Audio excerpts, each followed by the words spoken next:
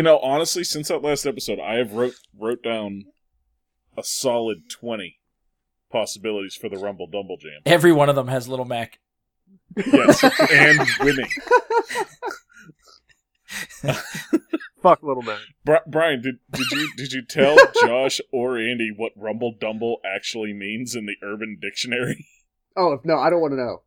Like not because I'm afraid, but I don't want to actually know like a real thing. I just want it to be this. Oh no, you want weird thing you want that to exists. know. You want to know. Do I? You do. You do. I didn't realize it was an actual thing. Neither did I. I just searched Rumble Dumble Jam, and I saw that like our podcast came up as like the #1 result. And I was like, oh, serious? fucking sweet. And then the second result was what Rumble Dumble is in the Urban Dictionary. Turns out a Rumble Dumble is the result of having a baby with an earthquake. Wait, what? Wait. That is legit like what the the- Urban like the- Dictionary says. The earthquake was one of the Yes. reproducing partners in that Yes. relationship. Yes. That is a Rumble Dumble. It's used That in a baby sentence is a like Rumble this. Dumble. I was having a good time with that earthquake until I came. Now I may have a Rumble Double to deal with. All right, now here's the obvious question: do you think Ian knew that before he seemingly spontaneously spit it out? I texted the screenshot that Mike sent me to Ian Yeah. because the best part of this is it's posted by Anti-Mike. Like, it's from like 2011 or something. 2004. 2004. It's even further back. What? Rumble Dumble goes back to 2004, so this isn't some shit that I made up. So I texted that to Ian. I said, I assume your alias is Anti-Mike? This seems like a definition you'd make up. He said, Yeah. You got me. I've been planning this Rumble Double joke for 14 years. He's just been waiting for his opportunity. Wait. I'm looking at the screenshot, Mike. I noticed that it has like the like-dislike option. Yeah? It only has 4 dislikes. There are no likes for Rumble Dumble. 4 likes and 0 dislikes. Or 4 dislikes and 0 likes. Right, correct. And then when I pointed out to Ian that I thought it was him because of the Anti-Mike username, Yeah. I said, I'm going to have to message Anti-Mike and tell him to post negative definitions of Kong.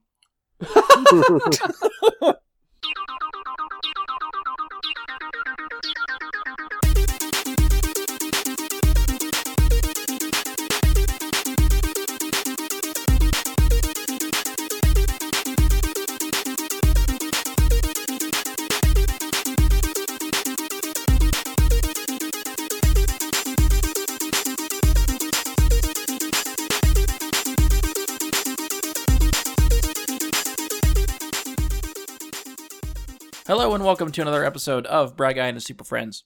I'm your host, Brian Lebick. Joining me for this episode is Andy Stoles. What's up, podcast people? And Mike Bradley. Hello. And finally, Josh Zorch. Teachers, grab your spell bags.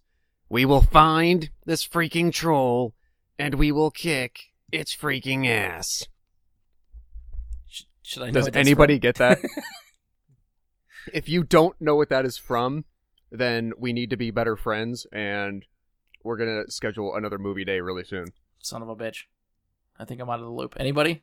Any takers? Andy? Mike? I'm not even going to tell you what it's from. I'm going to leave that to the listeners to chime in on the comment section, and those who can identify it without Googling it. Are now my best friends. Oh yeah. How are you going to know if they don't Google it? Because wizard integrity. Fair enough. Mixed up quotes really fuck with my brain. Oh, god damn.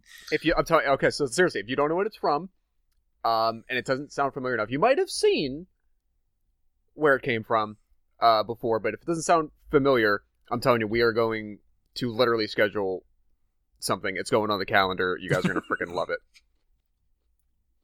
Fair enough. We'll see if anybody actually comments on Is this. this like a major, like, something I should be, like, ashamed of myself about right now that I'm not remembering, or what? No, but you will hate yourself a little later after seeing it if you're not familiar with it, because you'll be angry that you have gone so long without exploring and experiencing the happiness of it.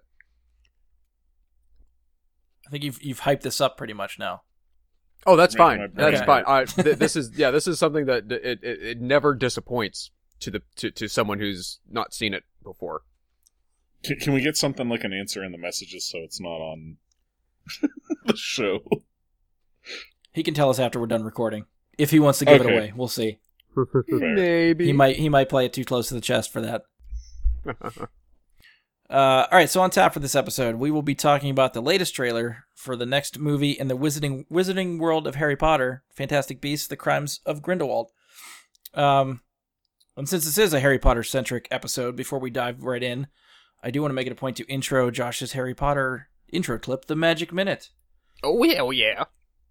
So, it's definitely going to be longer than a minute, and the intro tells you that when we do it, but we have this. It's always fun to use. It's awesome, so we're going to throw it in right now. Hello, wizards, squibs, and muggles alike. It's time for a Magic Minute, where we talk about Harry Potter for as long as we need to.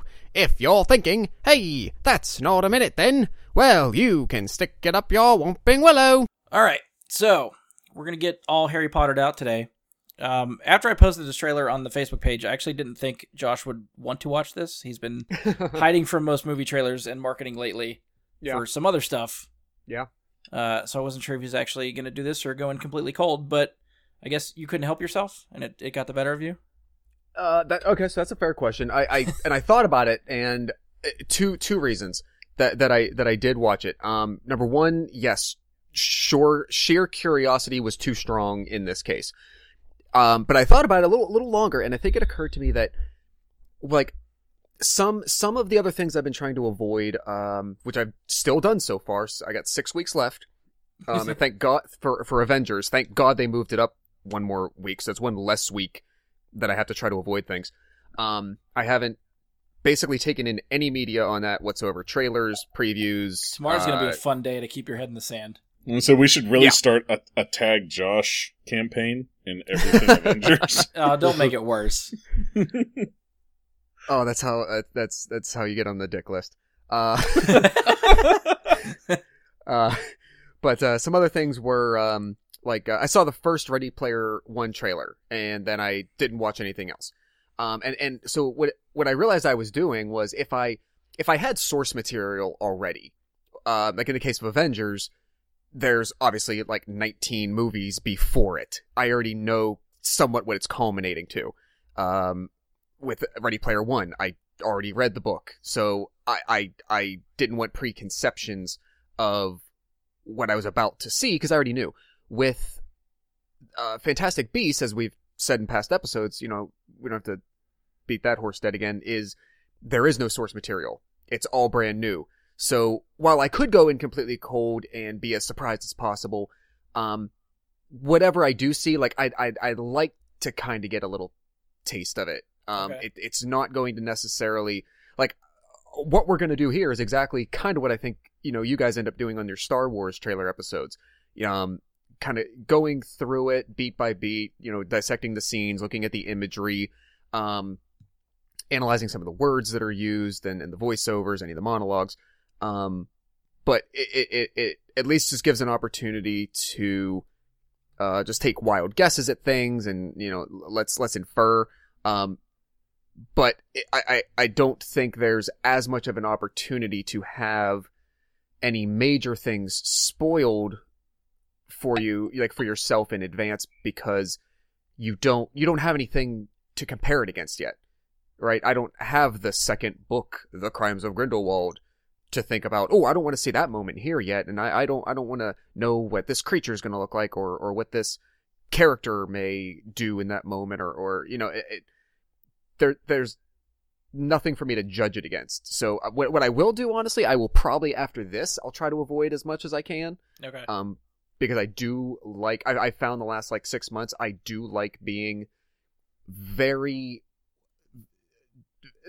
surprised is a very overused word in this, context, but it is nice Fresh. lately. Yeah. Like going just completely blind, so to speak, and just fresh and not, there's definitely, after being inundated with media for the last 10, 12 years in regards to films, and a lot of it was, I sought it out in a lot of ways, but it has been really refreshing to not have those trailer beat moments that you're waiting for, or those good punchlines that were used in a trailer.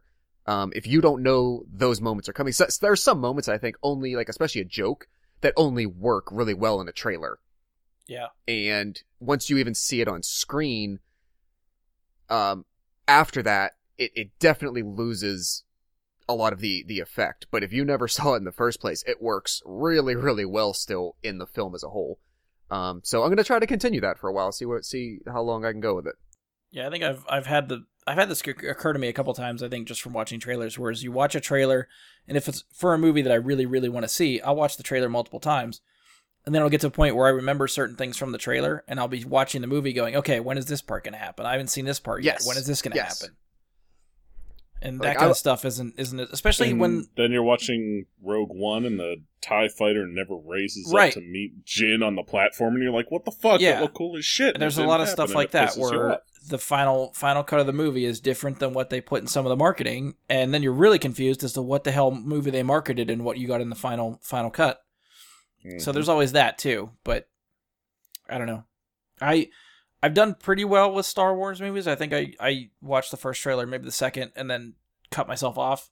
I feel like I wanted to try to do that with Avengers, and now that we've been hyping, there's another trailer hitting tomorrow. It'll be out by the time this podcast is posted. I am trying really hard to psych myself up into trying to avoid it. I think if you can make it through the first 24 hours and not watch it, you're okay. But it's going to be very, very difficult when it's everywhere.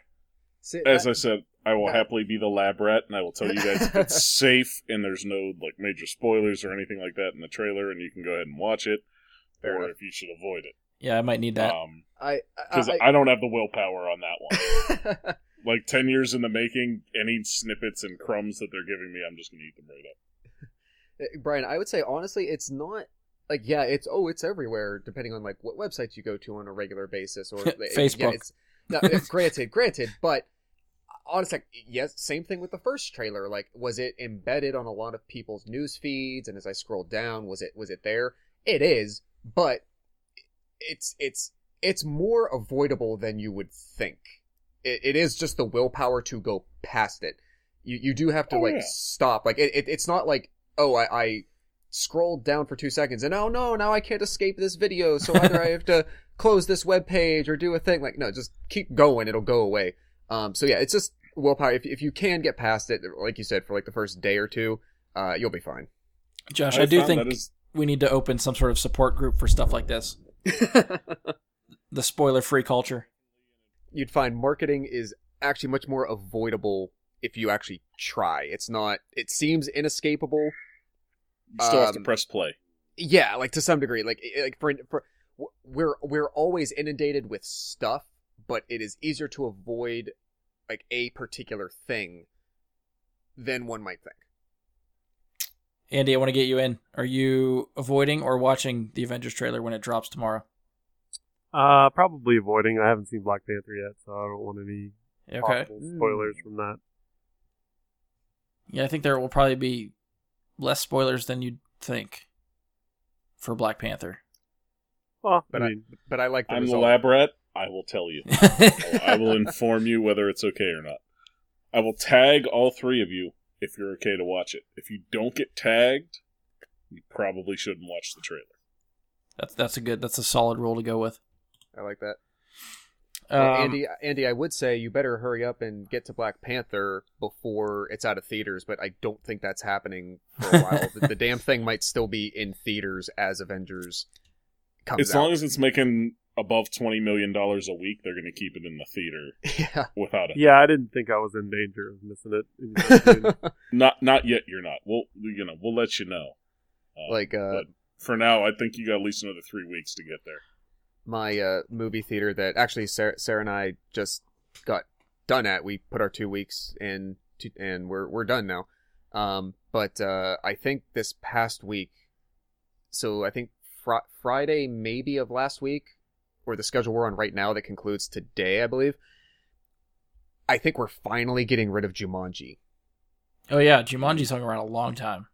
That has not happened. No, Keeps I mean, making money. Still Right, in the top and 10. that's the strange part is, like, that used to happen all the time. Jumanji comes out on video on Tuesday. Like, actual physical disc on video on Tuesday. Yeah. You can rent it right now on Amazon. Digital, yeah. I mean, the turnaround cycle had a lot to do with that, but it is really rare that a movie hangs on in theaters for more than 5 weeks anymore. Yeah. And, I mean, it used to be, like, easy, like, 4 to 5 months. Things would be out if it still, kind of performed well. So just, like, 3 months for it to hold on is pretty exceptional. And I think Black Panther potentially has that kind of staying power as well. I think that'll obviously be fueled by a lot of repeat viewings at that point. I don't think there's too many people left. I mean, the things crossed like 1 point something billion at least worldwide. Yeah, so it's in the low 1 billion range. So there's probably not that many people, low percentage of people who would see it who haven't yet. But a lot of repeat viewings could have that hanging around. I mean, I really think pretty it's close smart. to April 27th. I think it's smart for them to keep it in the theater up through when Avengers releases, because I think there's probably some people that will want to see Black Panther again before seeing Infinity War. I would love to do a double feature day.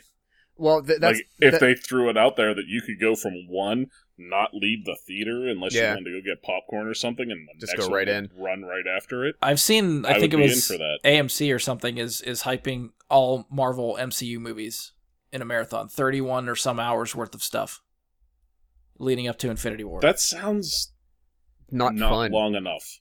Yeah, I don't know when the break is or when you got a nap, but yeah, it's a thing that's going to happen. I just mean 31 hours. Is that all there really is with 18 movies? I might have had them. I was pulling possibly the number. No, one. I've seen 31. I've seen because somebody else is doing a 31-hour thing. Okay, and I think that's without Black Panther. Okay, well, still, you figure they've all got to be they've all got to be at least 2 hours. They're all in that range, a couple minutes, give or take. Right, but 18 movies times 2 hours is 36 hours at least.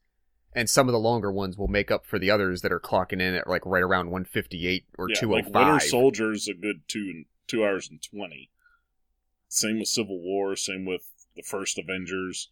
So I don't know. So maybe I'm throwing out the wrong number. I thought it was in the 30s somewhere when I saw. No, I seen 31 as well. Okay. Like, I remember seeing the same number, and it just kind of surprised the hell out of me. Like, 31? That's it? Well, let me ask this of the group. So, like, Andy, what is the longest you would say you have, like, consecutively sat for a movie session? Whether it was in a theater or at home, kind of doing a marathon day, with, like, reasonable breaks in between and whatnot. Like, what would you say is your, just, like, consecutive go-through? Probably Lord of the Rings.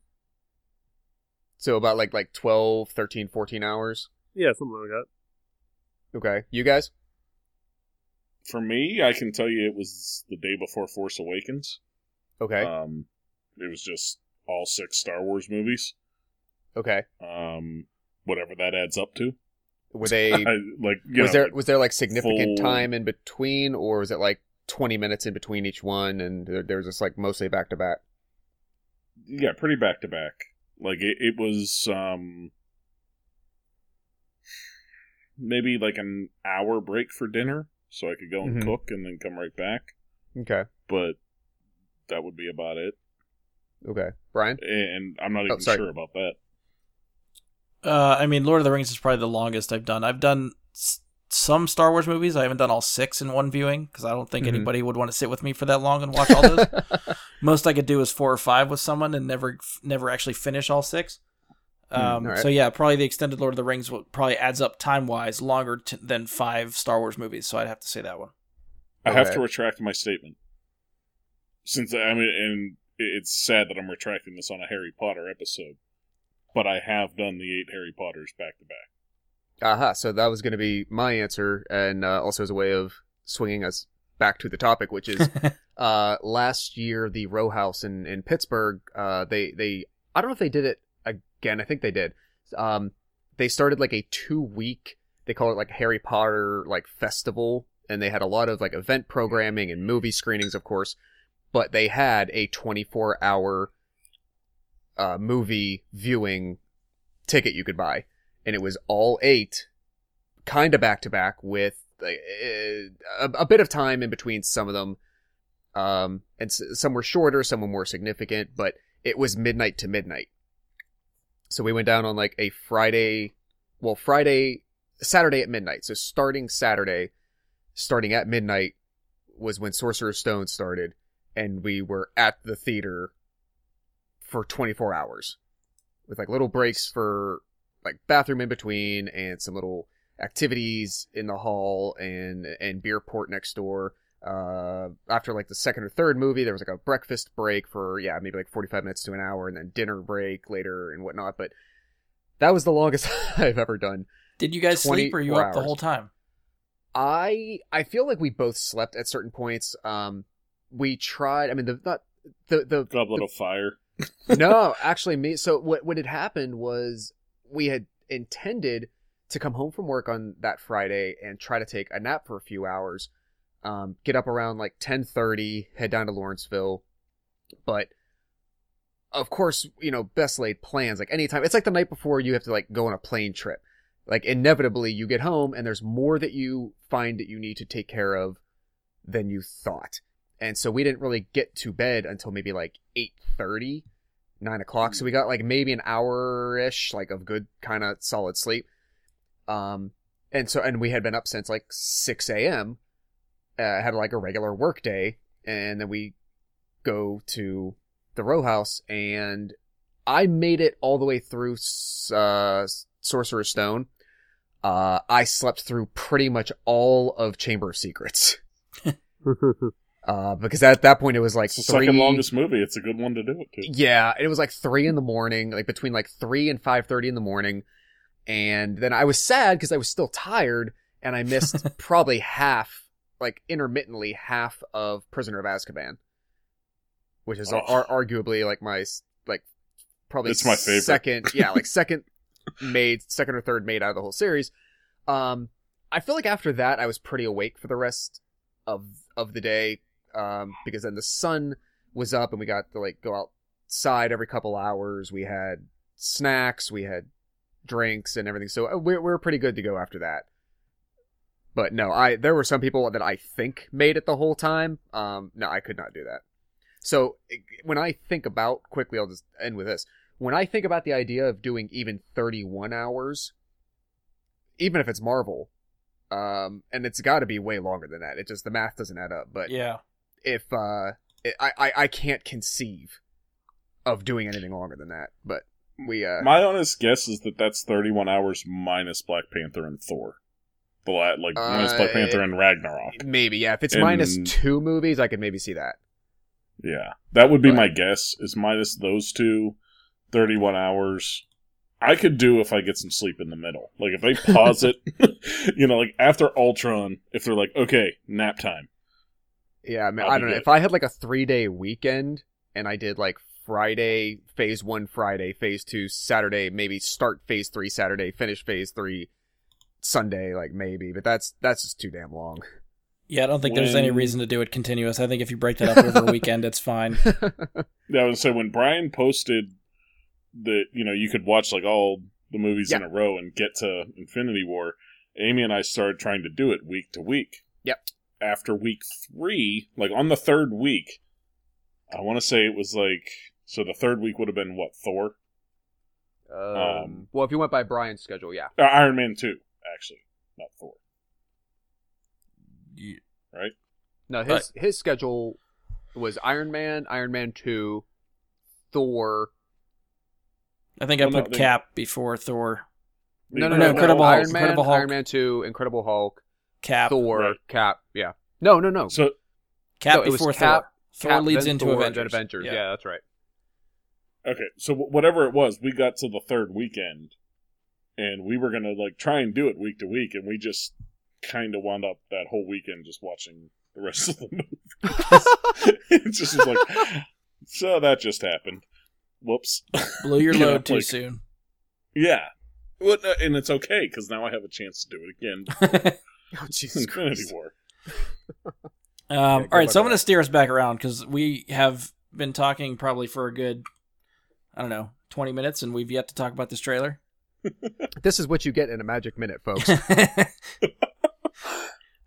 So yeah, I think it's safe to say all three of these guys are probably bigger Harry Potter fans than me.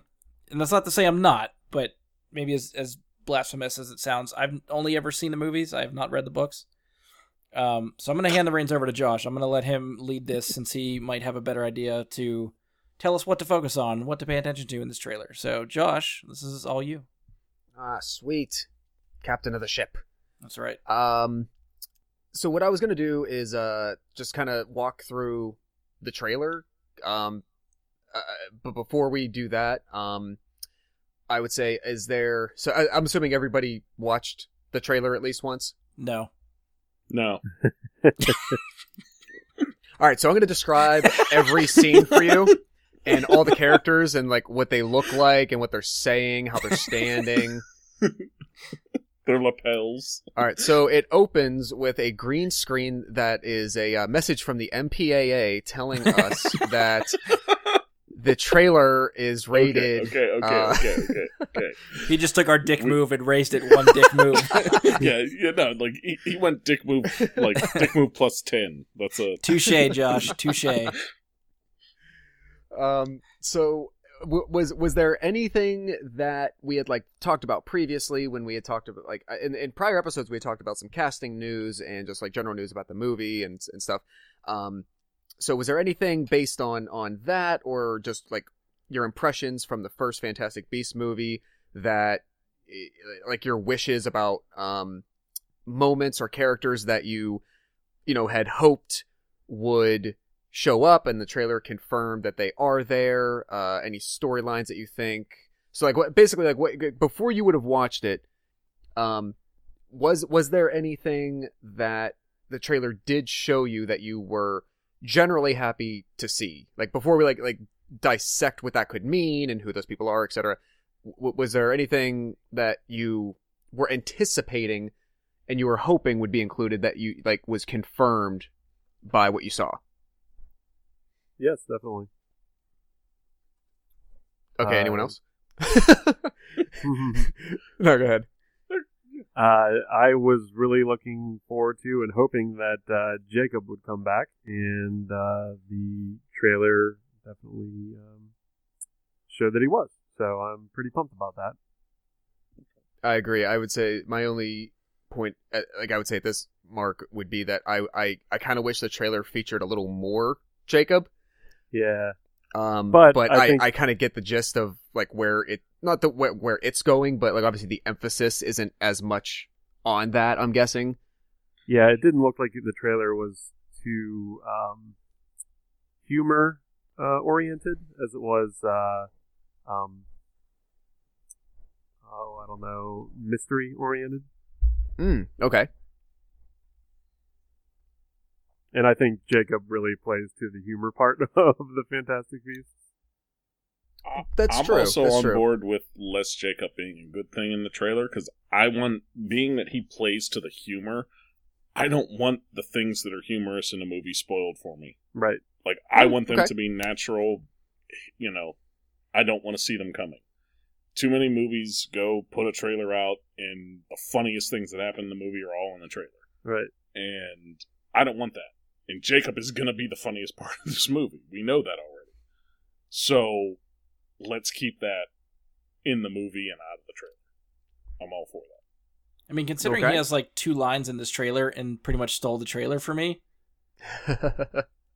He asks a question and he gets real excited that he's going to go somewhere, and that's enough for me. I'm like, great. yeah. It's like I did a fist pump when I saw him. Yes, yeah, exactly. And it also looks like Queenie's going to be in it. Yeah.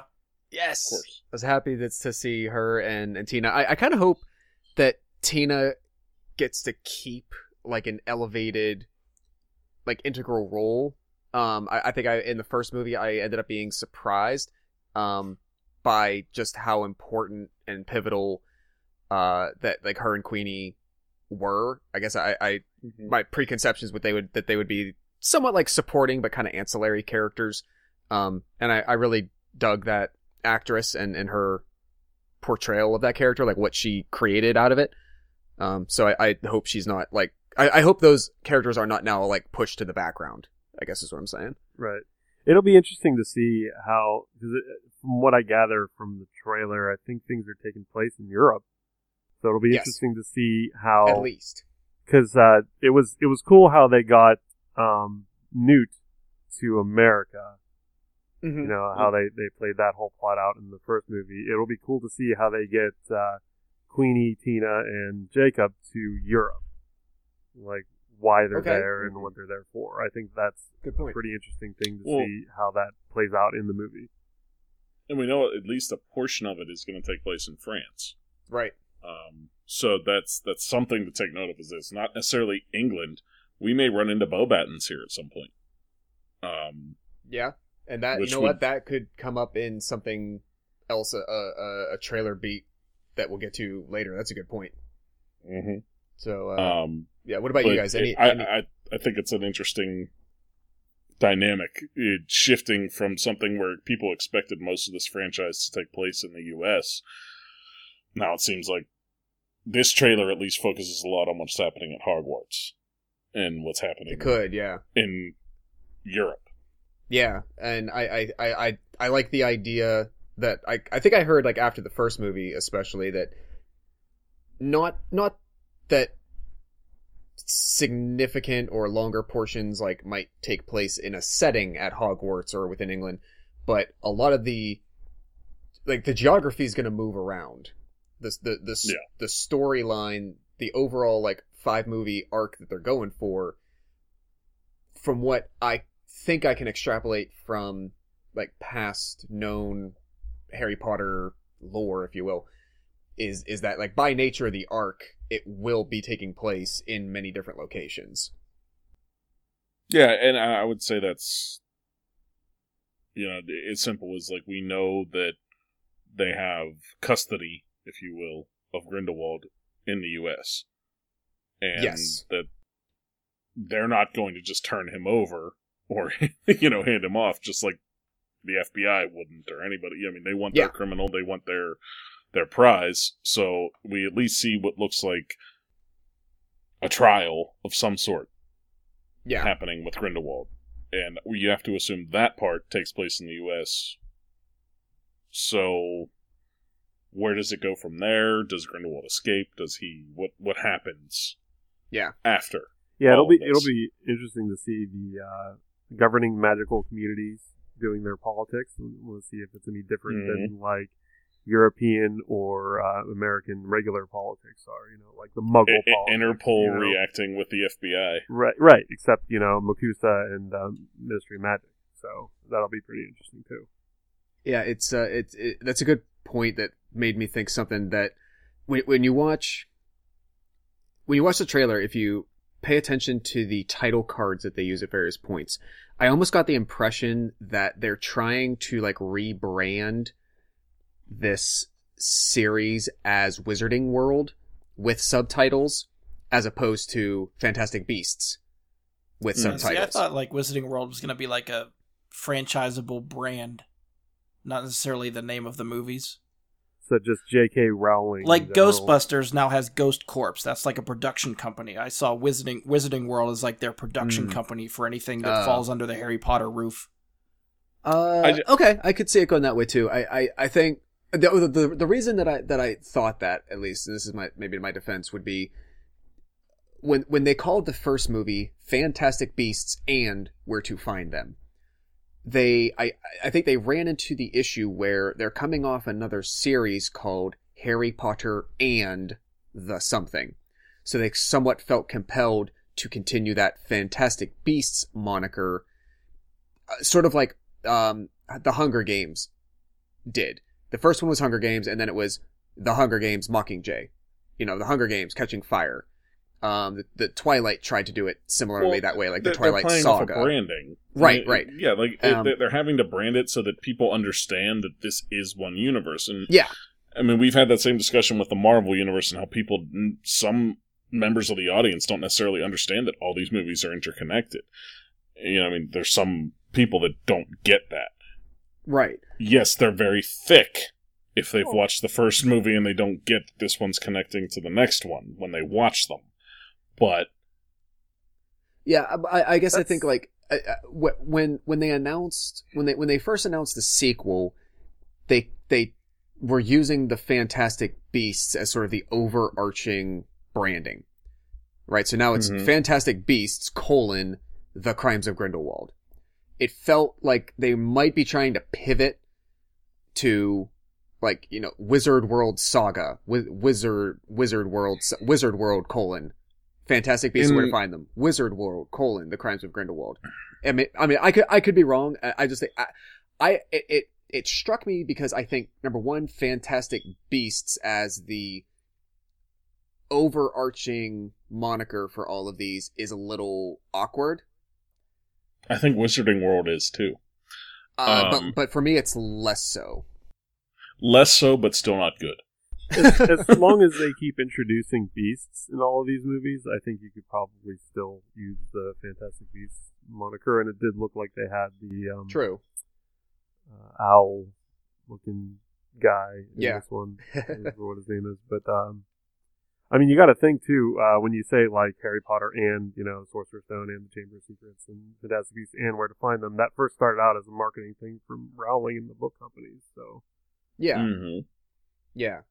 Yeah, like I said, that's how it hit me. So I just wondered if it felt similar to anyone else, but it looks like I'm in the minority.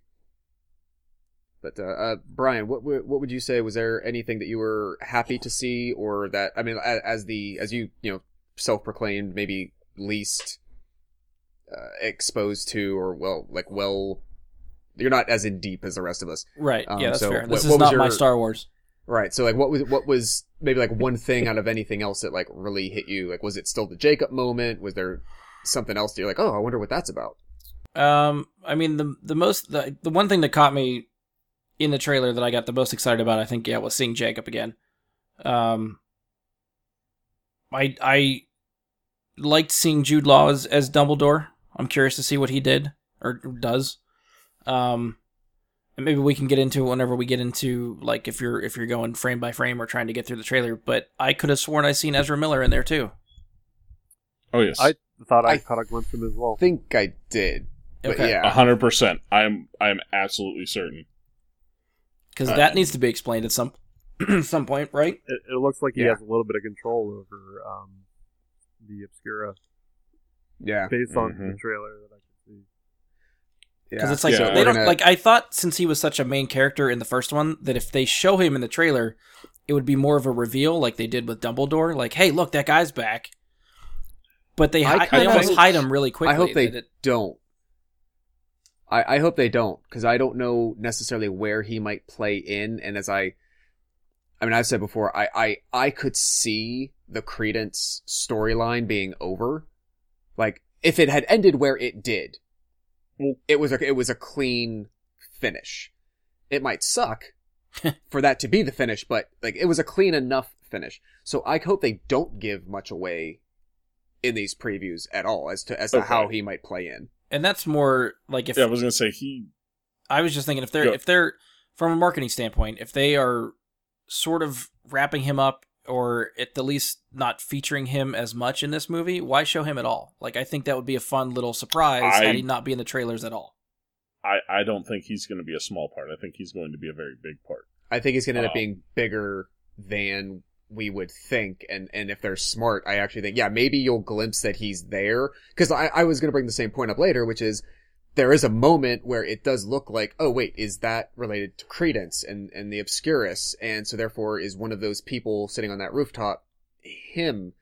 Maybe. That is the only moment for me that I thought, oh, maybe that's him. I don't even, like, for me, unless I try to really freeze frame in that second or two, it's really hard to one that was definitely, there was a scene where you could definitely see Ezra Miller as Ezra. Like, you could see it was Ezra Miller. Like, oh, really? There was no... So it goes... okay, then it went... brief moment where it's like, oh, there he is.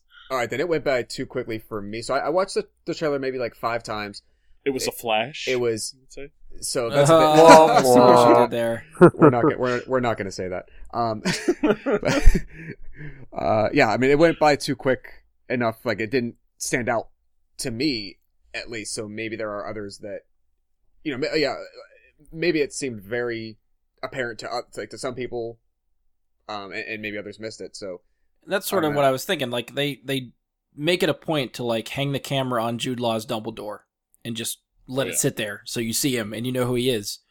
For a character that has made the appearance in the previous movie, I felt like they should have lingered on Ezra Miller a little bit longer to just confirm to you, like, yes, this guy's in here, and I don't know.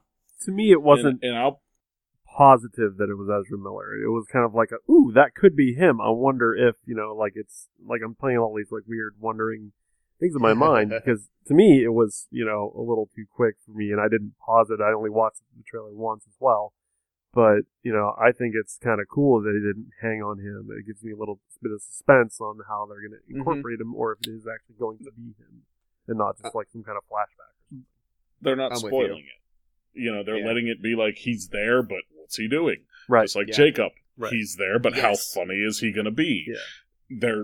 They're showing you aspects of the movie that, you need to know, you need to get interested, because Dumbledore is going to put asses in seats. Right. Let's face it. Like, it's Dumbledore, and I can play that into my own answer for your question. Okay. And it's kind of like I was anxious to see Jude Law as Dumbledore. Okay. And see what he was going to be able to do with it, because Dumbledore is Dumbledore. Yeah. So far, I'm not happy. Okay. It's not necessarily that I feel like Jude Law is a bad actor or this is not good or anything. It felt more like Jude Law and less like Dumbledore. Like a Dumbledore. That's a good point. I was hoping. That's where I am so far. I'm hoping that there's much more in the movie that allows you to see that character as much, because Jude Law as a person, I find very difficult to ever look past him. He's there's a certain actors and actresses, it's really difficult to look past them in anything that they do. So that was a concern I had from the moment they cast Jude Law. Like, I thought it was an interesting Jude Law choice. is a huge personality on his own in any role he takes on. Yeah. And I think that was one of the main things, and Andy, I didn't realize that this is one of the reasons that I maybe didn't enjoy King Arthur as much as I could have. Because you couldn't see past Jude Law. I couldn't. I could only see Jude Law acting that way. I could not see overly ambitious, potentially evil king. I just saw Jude Law being mean. Right. So yeah, I'm hoping that he can give me, get me past that in this. Yeah, I'm not sure if he got like the meter that the other actors got down for Albus Dumbledore down. They had a certain way of speaking, and it seemed like his meter was a little off from theirs. So I'm hoping like a lot more dialogue with him when you actually see the movie will be a little closer to how they spoke. Because I feel like that's a good point. The second Dumbledore actor, I can't remember, is Michael Gambon, I think. Yes. Did a pretty good job of picking up where the first one left off after that actor died. I can't remember the first actor's name. Richard Harris. Yeah. I feel like their meter was pretty similar, although I feel like Gambon was a little bit more energetic about it. Yeah. Yeah. Yeah. So, in for good and for bad. Yeah. Yeah. I think he did a really pretty good job. I like both of them. But I'm interested to see how Jude Law, I know he's going to make it his own and whatnot, but I'd like to see him kind of fit in a little bit into that structure that they've already created. Yeah. Yeah. Well, here's excellent point. Go ahead. Maybe from the outside looking in, do you think this is something they're going to let him grow into? Like Jude Law starts as the younger version. There's 5 movies in total for Fantastic Beasts? That's what we're going to get? Yeah. And they take place over an extended period of time? Right. They're not every year like Harry Potter? So this is, I think this is maybe, I want to say this is maybe supposed to be 3 to 7 years after the first Fantastic Beasts movie. And we have no idea when the 5th Fantastic Beasts movie will end? Like what kind of time gap we're going to get? It is set in 1945. The 5th one, I guarantee, will be set in 1945. Okay. So this one right now is about 20 to 25 years before that. Okay. So obviously they're going to age Jude Law as we go through these movies. Do you think Yes. as they age him, he will get closer to what the older Dumbledore looked and sounded like as they go through? I really hope that he gets it. It reins him back more to what the other actors did. Right. Like maybe they're just not starting him like that right out the gate, and they're going to ease him into that. It takes a long time to grow a beard that long. That too. That's a lot of beard. I'm with Andy on his main point, because I think and to tie it into what I said before, right now, just the couple of lines that I heard and the mannerisms that I saw in the one like classroom scene, what I saw was Jude Law delivering those lines in a way that I've seen Jude Law deliver lines before. And yeah, so maybe and actually this, we can dive right in here, because we'll get into other points of the trailer that could branch off of this. So right off the bat, I'm gonna just, like I said, just kind of walk through the trailer and use that as our framework. And right off the bat, I am actually gonna call out some bullshit, because but I might have to immediately walk it back. So the trailer pretty much opens with like a sweeping lake scene of the Hogwarts castle, and the camera pans up onto the like walking bridge that was very utilized, especially in the very last movie during the Battle of Hogwarts and whatnot. And wizards, maybe it's wizards and witches, will say, apparate and just appear on that walking bridge on the Hogwarts grounds. Now, two things. I guess I'm presuming, based on the context of what happens after that, these are, say, Ministry of Magic related individuals. Maybe they're related to, as you were talking about, like Interpol and things earlier, maybe it's like an international type of investigative body or something. That being said, the reason I'm calling bull on it is extraordinarily well established through most of the movies and all the books that one cannot apparate or disapparate on the Hogwarts grounds. But that's post-existence of Voldemort. Well, we don't know that. We don't know how long I'm saying, that's but been a that's thing. when we're told that. Right, but I'm saying, like, we're told it post-existence of Voldemort, as opposed to pre-existence of Voldemort. Was that a thing? Yeah, that's a potential, so we don't know that.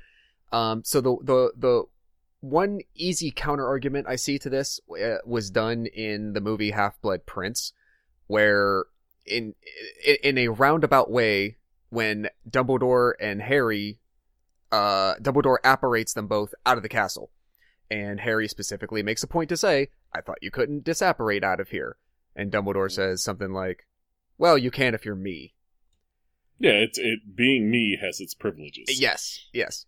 So on the one hand, I thought, well, okay, maybe that was a difference of like ideas or screenwriters. So Steve Kloves, who wrote all the Harry Potter screenplays except Order of the Phoenix, wrote Half-Blood Prince. So I thought, maybe that was their idea. J.K. was all right with it. She didn't, okay, whatever. It worked to further the pacing of that, so they used it. But the corner that I get stuck in right now is J.K. Rowling is writing these movies. Mm-hmm. Yeah. So she's the one writing Ministry people appear on bridge. So I'm screwed with my idea. Well, at what point can you not... where does the barrier to which you can apparate in end or begin? True. How far away from Hogwarts can you actually apparate? It's always said on the Hogwarts grounds. I'm assuming that bridge counts as the where grounds. does that... Generally, I can actually tell you based on like maritime law, if you will, on a bridge. Uh-huh. And I have to know this because I fish a lot. I go out to people's property. Generally speaking, if somebody owns, say, a covered bridge over a creek, they own the half of that closest to their house. Okay. So, like, that half closest to their house is considered their property, unless they own the property on the other side of the body of water. Sure. If they own that property too, the whole bridge is theirs. If they don't, half the bridge is theirs. What do you guys think? Am I just splitting hairs here? I think it's easily summed up with just J.K. Rowling has its privileges. She can write whatever the fuck she wants to. I know. I think Mike has a good theory as like it's not a ward set in place yet in that time period. Okay. I think something has to happen, like whether it's Grindelwald apparating onto Hogwarts and stirring up some shit, or Voldemort apparating onto Hogwarts and stirring up some shit, and then they put the wards out and prevent that stuff from happening from henceforth. That's my guess, and I'm hoping that we actually get to see what incident creates Causes the teachers to create such ward.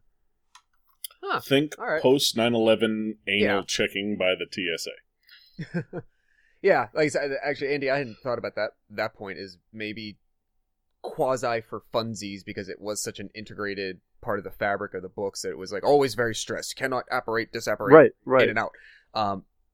Maybe now they apparate they could onto it, actually- and they're like, yeah, fucking maybe they with create like, some. the fans. They're like, wait, you were not allowed to do that. How did that happen? You know, and I feel like that might be something fun that they can kind of explain. All right, okay, I could be on board with that. Whether yeah, or not it's I guess- going to happen, and if they, can't say. But yeah, if they never do, I'll fall back to Brian's explanation. right. All right, so let's see. So we move forward.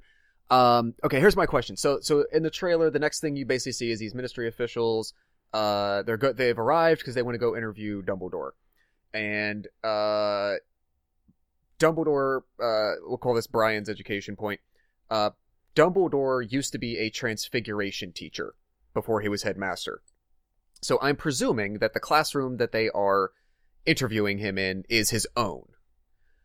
That classroom was used for Defense Against the Dark Arts in several of the Harry Potter movies, and I think maybe temporarily as a different one in one of the other ones. So my question is, like, does this damn room get used for every class at some point? Is it like so generic of a set that it's going to get used for like Or all is purpose whenever they Hogwarts want like- it to? Or is Hogwarts like Penn Hills High School, where every chemistry room felt the same, every math room felt the same? That other than the chemistry rooms that had lab tables, Yeah. every room felt the same. Okay, hadn't considered that. It just felt so. I don't know, maybe it felt to me like an easy. It's like I'm gonna say an easy, like a little bit of a lazy decision. Like here is a set and a setting and a scene that people are familiar with. Let's use it. I mean, I would argue just off the top of my head, I can think of at least 5 different classrooms that I've seen in Harry Potter. Yeah. But And why not think- use one of the other ones that wasn't used, more than once? Why not create something brand new that we really haven't seen? I mean, you're going back we're almost assuming this 70 is years. the It could Defense look Against the different. Dark Arts room that Lockhart and Moody teach in, Yeah. correct? Okay, but that's Yes. not the same Defense Against the Dark Arts room that Lupin uses. Yes, it is. Or that Quirrell... Yes, it is. When Lupin is doing the Bogart lesson, I think they're in a different room. But when he finds Harry wandering around at night with Snape, and he takes him to a classroom to read him out, it is that room. And when Harry goes up into his office, it is that office at the top of those stairs, just like Lockhart. Okay. That's the room I was equating the other ones to, and I didn't recall that being that. Like, 'cause I remember Umbridge using that, and I remember... Yeah. Like, so many of them using it, but I didn't remember Quirrell or...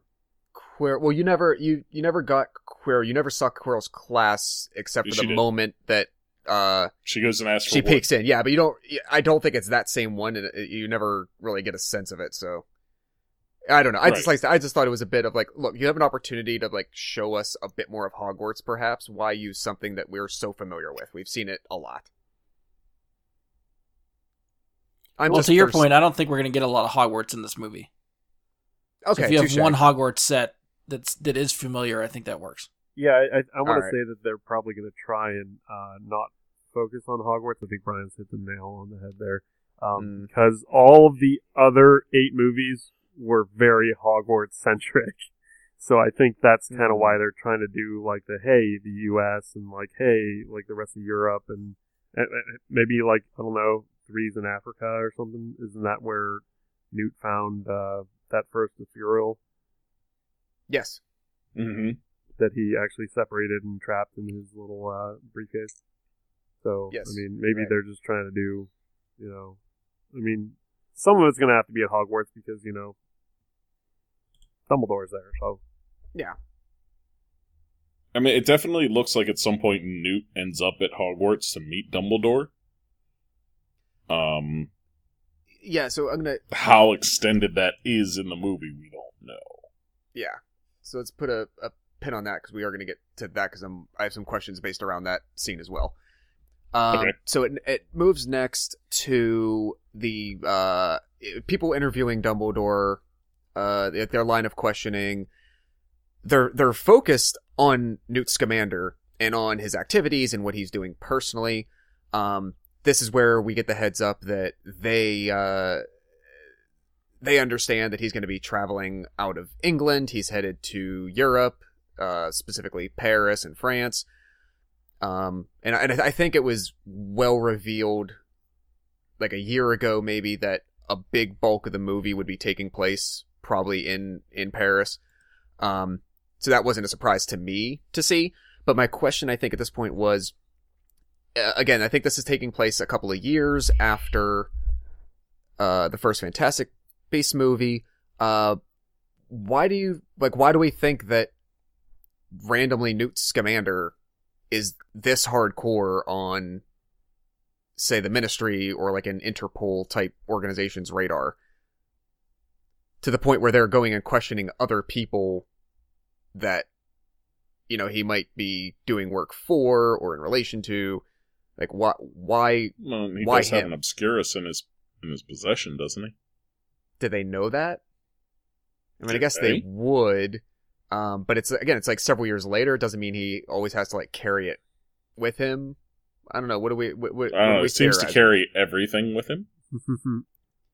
Okay. So, I don't know. To me, I would think anybody in possession of such dangerous materials is worthy of the attention of the intelligence organizations. Just like anybody that happens to have plutonium or uranium is going to pop up on CIA and FBI, Interpol, UN. Everybody's going to be watching it. If you have those materials and they know about it, they're going to watch you because, even if you don't intend to use them, if you mishandle them because you don't know what you're doing, it could mean catastrophe. True that.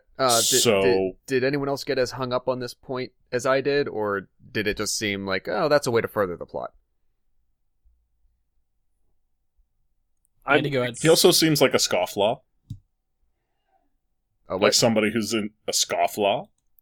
A white whale, a Newman.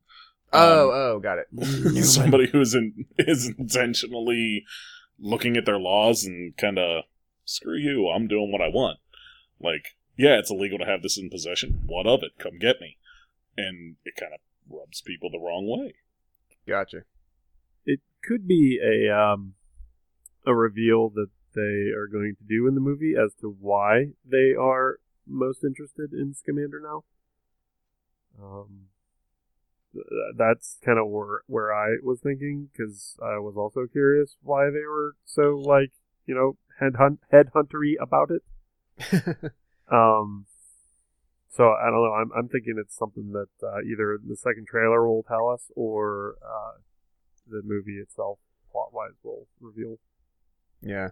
And I would also say, if they're there questioning Dumbledore at a time when Grindelwald's going on trial because he was just captured, Mm-hmm. because, I mean, that's certainly what it looks like in some of the scenes we get, is that we're getting a trial of Grindelwald, and that's the crimes that they're going to discuss. Sure. And given the backstory we know about Dumbledore already, Mm-hmm. wouldn't they be questioning him about Grindelwald and not Newt Scamander? And that seems kind of out of place. Yeah. Because whether or not the big battle takes place yet or not, which we know it doesn't, because, like you said, Yeah.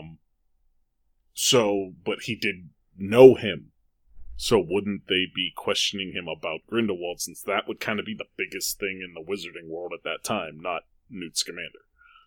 Yeah, so my thought on that as it occurred was, I got the impression that no one really knew of their prior relationship.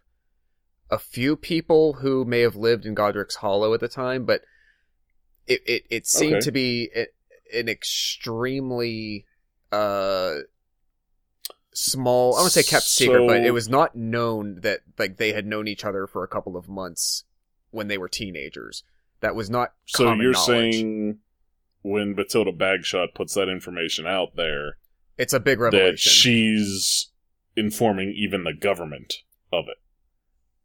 Sort of, yeah. I mean, it was just history. Like, obviously, Dumbledore in his youth was on a lot of international radars because of his genius, but it didn't seem like the random wizarding village that they happened to live in would have been so, like, under everyone's microscope that people would have realized that he, you know, had interactions with this person for a couple of weeks or a couple of months. So my thought was, though, I don't know, I think they'd be paying attention. Well, people knew, you know, at this point it is probably, given their ages, I think this is actually probably 40 to 50 years after they're teenagers. Because Dumbledore dies when he's about 150. And Ish, yeah. That is in like the mid-ish 90s. That, according to JK's timeline, that he dies. So he's born in like 1845, say. And so if he's a real teenager in the early 1860s... He's 70, 80 at this time. Yeah.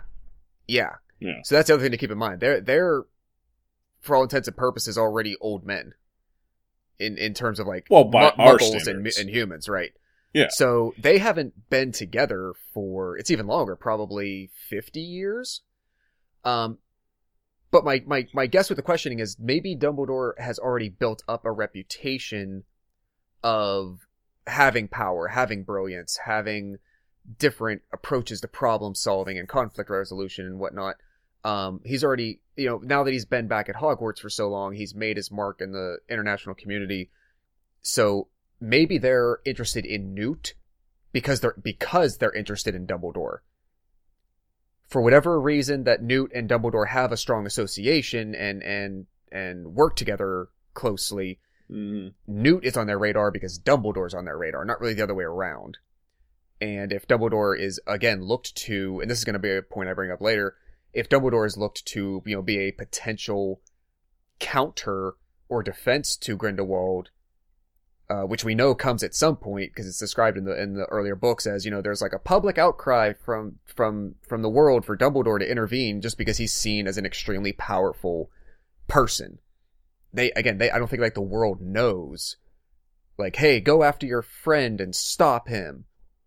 They just know he's a force to be reckoned with, and he's the best one to try to do it. So maybe that's why they're after Newt, just because he's an associate of someone they're already interested in. I was actually... go ahead, Mike. Well, I was just going to say, I don't think that the Wizarding World in general would know, but I feel like the government would still be paying attention to Godric's Hollow. Just because of the Peveril brothers. That things that go on there would kind of be monitored. Okay. And they would, you know, like, because whether or not we want to admit it as a group of fans, or whether or not we want to talk about it as a group of fans, the government knows that the Deathly Hallows are an actual thing. You think? I never got that impression. I would think if anybody does, they do. Okay. I would think that they would be aware of them, but not know where to find them, not know, you know, what they actually were, where to actually locate them. I don't know. I've always gotten the impression from the books and the movies that the Ministry of Magic was kind of bumbling. Well, Fudge was bumbling. Well, I mean, I thought but all Rufus of them... Scrimgeour was not. I don't know. I could see it. I mean, now if you bring the point up, I could see it as maybe something that there were like a couple of texts that people looked at every now and then in the Department of Mysteries, and it was maybe like discussed there in, you know, possible vague terms, just as, hey, just in the event that these things are real, let's kind of have a case file on them. But I would. Well, even at that Yeah. point, I don't necessarily know that, like, I guess maybe Dumbledore isn't as highly followed early in his career, in his life, Sure. as he is later. So Right. perhaps that leads to the government not paying as much attention to him specifically within Godric's Hollow. Yeah. Okay, I can talk myself out of it. I can talk myself in a circle around out of it. So I thought of another reason that they could potentially be trying to follow Scamander. Between the first movie and the second movie, what has happened? And this is just an assumption, but I'm assuming that the first volume of his book, Fantastic Beasts and Where to Find Them, has been published. And probably Okay. within said book is things that the government doesn't want people to know. I like that. Okay, I'm in. thumbing his nose at the government on... Yeah, the government doesn't want you to know that these creatures are actually friendly and very useful and not at all harmful, but fuck you, they are not. And I think the government would probably Okay. be pretty fucking pissed off about that and want to find him and tell him to redact or retract or whatever you want to fucking say about it. I like Would the government I like really the be movie wrong you're in writing not better than wanting- the one that's in my head. I was just saying, but would the government really be wrong in not wanting everybody to want an Erumpent? Well, no, I'm just saying, like, he's trying to put that out there so that, like, people don't harm these beasts and stuff because they are Yeah. actually, like, useful and beautiful in their own way and whatnot, and not just eradicate, like, fuck you. So, Yeah. I don't know, I that's what my guess is. Just a I like that a lot, actually. random thought. Mm-hmm. I have a very general storytelling reason why it could work that way, that they're after Newt. Go. You start thinking, like, most movies you watch, why is the good guy always on the run? Because they get mixed up into some shit. They're at the wrong place at the wrong time. So this movie could open with some sort of action sequence where Newt is in the wrong place at the wrong time. He's the one that everyone thinks is responsible. So they chase him, not knowing he's the good guy, and somebody else caused the shit. The frame job type of thing. Okay. Mm-hmm. Granted, I have no Harry Potter theories to back that up. That's just general storytelling that could No, be that's- happening. It wasn't but- his not bad. Cruciatus curse, it was somebody else's. Those are all really good points. See, that's why we get the brain trust together. So as that sort of part of the trailer closes out, something that I was happy to see, and I can't tell if it's Dumbledore using it or it might be Newt. Doesn't really matter yet, but you see the use of the Deluminator as they're sucking the Yeah. light out of the lampposts, and that's like a fun little thing because the reason I think, well, it's definitely tied to Dumbledore, and if it's Newt using it, it would make sense because both in the book and the movie, they make a point to say that the Deluminator is of Dumbledore's own design. He invented it. And it's, like, not something that is, like, a widely available or, like, mass-produced item. Like, there's probably only, like, the one It's probably he has. one of a kind. Yeah, one of a kind. Maybe he made one for, like, a few other people real close to him. But I thought that was a fun little callback to include as something that's very unique to his character. Didn't really play a significant part at any time, really, in the stories, but it was just another little fun add-on to include as, like, hey, Dumbledore. It's his. I thought that was fun. I mean, it did play a pretty significant part in leading Ron back to Harry and Hermione. That is true.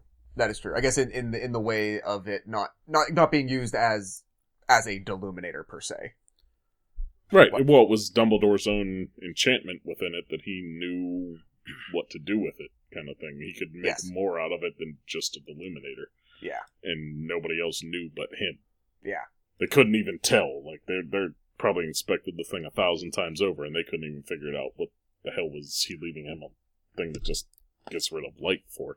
Well, they didn't have a Hermione to get back to, so it didn't work for them. Precisely. So, Josh, I have the trailer up just so I can look at visuals when you're hitting the right spots of the trailer. Okay, I have I'm the time codes also, if that would help. I can start throwing those out. Well, I'm trying to, like, click, and I was trying to get a better view at who could be using the Illuminator to grab that. Uh-huh. And as I'm doing that, there are two people in that scene. It okay. looks like a stealth mission. Somebody is by the middle light. There seems to be a gate post or concrete wall right by that middle light. And you still can't make out who it is. If I had to guess, Newt is hiding behind that, and Dumbledore is taking the lights out. Okay. Okay. Oh yeah, I see what you're saying. I remember the scene playing out that way, and I thought the two of them were there when it was happening, but yeah, couldn't actually confirm who had the Deluminator because it's too dark. Yeah, it's very foggy, so you're only making out blurry figures, but if I had to guess, that's my 2 cents. So who's taller? So if you're trying to follow along in that way, that's happening around like the 27-second mark. Keep in mind that just like the Star Wars trailer episodes, this is a 2-minute trailer that we're gonna end up probably with like an hour and a half episode on. So we all have our niche, Josh. Yeah. We're into yours. So I'd say the next thing that kind of moves the plot of the trailer, if you will, along, we kind of jump to like 37 seconds. In my estimation, this is like the next significant moment you get. So this is Newt appearing on a rooftop. It looks like it's somewhat of a predetermined meeting with Dumbledore. And Mike, I think this is what you said earlier, that it looks like, Newt is at Hogwarts. To me, I couldn't necessarily, like, to me, I don't know if it like absolutely stood out that that's where they were, but if that's fine. I don't know if that's significant or not. But it definitely looked like Dumbledore was pleased, but not all surprised. Not really surprised to see Newt there. So they're clearly working together. They're clearly in league on some kind of overall arc of a mission statement. There's something long term that they're working on, and they're kind of checking in, or something's happening there. But I guess that begs the bigger question that we kind of really got into before. What is it that we think Newt's capacity is at this point to Dumbledore? So he's a magical zoologist. What function in the broader scope do we think Newt could be doing for Dumbledore right now? What can he benefit? Research on Obscurus. Because I think Dumbledore knows that Grindelwald wants them for a reason, and he wants to know why. Okay. I would also think I agree. that Newt is probably one of the first ones to probably face Grindelwald, since he did that in the finale of the first one. Okay. So he's got some experience dealing with that person. I also think he's one of the only people that actually has experience with an Obscurus. Or that too. Because they're supposed to be rare enough that, it's not exactly a normal occurrence for a wizard to say, oh, I've dealt with an Obscurus. For all we know, Dumbledore never actually interacts with Credence and never actually deals with an Obscurus. I don't remember, did the first movie reveal how Newt found the girl in Africa? Was that did Dumbledore send him there? I don't believe it's ever mentioned. Okay. Like he talks, Newt I think talks about the one he has, where it came from. But I don't think there's any context put to why he's there. I at least took it as he's already mentioned that, like, he's on this world tour. He's trying to learn. He's trying to return certain species back to their natural habitats, etc. And that's just something that he kind of found or fell into, rather, as he was just doing that mission. I could be completely wrong about that. I mean, there could be definitely more behind it, but given what we've been provided so far, that's all I took from it. Okay, now that I freeze frame the spot you were talking about, that's not what I assumed was Hogwarts. It was much later in the trailer. Okay. Is the part that I assumed was Hogwarts. It's actually, now that I freeze frame it, it's not him and Dumbledore in the moment that I was looking at. On the rooftop? No, not on the rooftop. Like I said, much later in the trailer. Oh, okay. The spot I was looking at that I thought might have been Hogwarts. I know what you're talking about. Okay, not yeah, we'll get there. Actually, him and Dumbledore. Yes. So Yes. we'll deal with that at another time. Sure. And later. But yeah, it's not the same. Gotcha. Wasn't the same moment. So as it pushes forward, we already brought this up as well, that it looks like the next part we get is showing something regarding Grindelwald on trial. Looks like he's in front of some kind of governing body. I thought perhaps maybe it's the Wizengamot, an international body, or of course, no, not the Wizengamot. Wizengamot is, I think, just England. This would be like the International Confederation of Wizards, maybe. Or it could be America. It had a very Karkaroff feel to it. Yeah, it did. Of a circular group of wizards and yes, surrounded below them. Like it had that feel of like him being isolated. Yeah, very much. While he was being questioned. I think is the boat. Yeah, the point that Andy brought up earlier about like he was curious to see if there's a depiction of like how American wizarding politics or government trials, perhaps, like all that would work if it'll be portrayed in any way. So this could definitely be in that moment.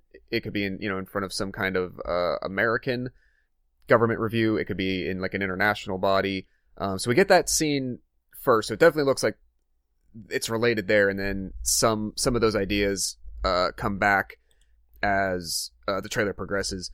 It doesn't really linger on that moment very long. But then it pushes forward, and this is where we get our first glimpse, and in my opinion, not enough, but I understand the reasons why.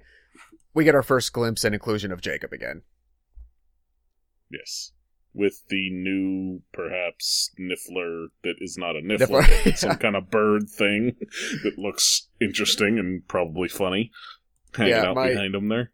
My note that I made for this, at like the 58-second mark, you see Newt and him first in some kind of like arching doorway. Looks like maybe they're about to go into some kind of walkway or tunnel, perhaps. And then you see Jacob behind him. But the note that I made was you get your first glimpse of Jacob and some freaky ass bird owl thing. Because I don't know. I don't think that sounds right. I don't think that was a part of the creatures in the first movie. No. So I'm interested to see. Oh, what does that thing do? What is that about? But we kind of brought it up before. What are some possibilities as to how you get from where we left off Jacob at the end of the first movie to fully getting back? Like, and it has to be seamless, right? There's got to be some very organic, natural feel. As it's got to be better than Newt needs his friend's help again, so he'll just go lift that enchantment. It's got to be better than that, right? I was going to say, since JK's writing these, she can always write in something that is the opposite of an Obliviate charm. She can. I just think she's better than that. And I think she is too, but it's also a really easy out. It's an easy out. But go ahead. I think it's Queenie. Would she breaks the spell? Well, no, Queenie is the opposite of the Obliviate. Yeah.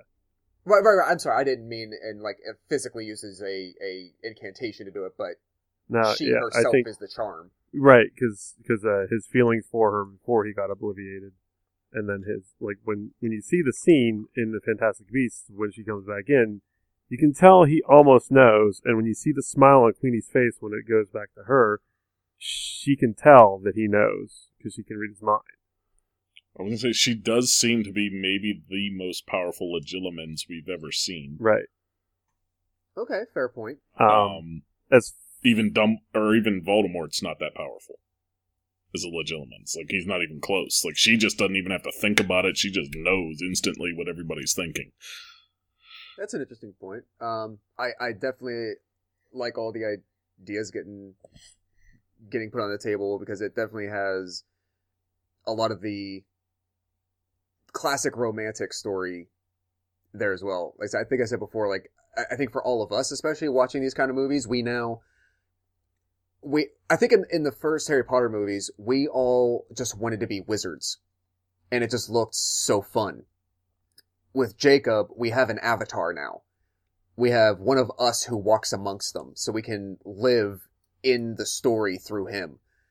And to have a lot of the classic elements of, love is strong enough to even break the spell. That's a really good idea.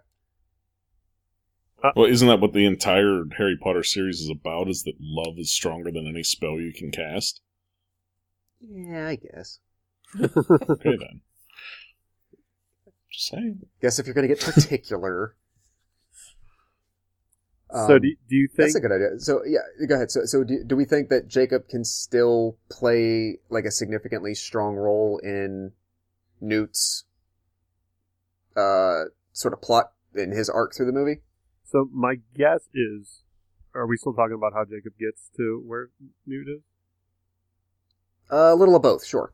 Okay. Well, my guess is that the trial of Grindelwald will want to take place in Europe. So I'm thinking Tina is chosen as one of the top 4s to escort Grindelwald to Europe. And who's she going to bring along? But her legitimate, well, I can't say it. Because you're going to accidentally say illegitimate. Right. Her illegitimate Sister friend. Clea, who, Yeah. as we're left to assume after the first movie, is back together with Jacob. Okay. I'm assuming that's how maybe they all get to meet. That would make a lot of sense because the Sure. prison that Grindelwald, spoilers, this is much more in the books. It's shown for a fleeting, crappy second in Deathly Hallows Part 1. But Grindelwald does end up in jail eventually for the rest of his life. And the jail Nuremberg, I think it is.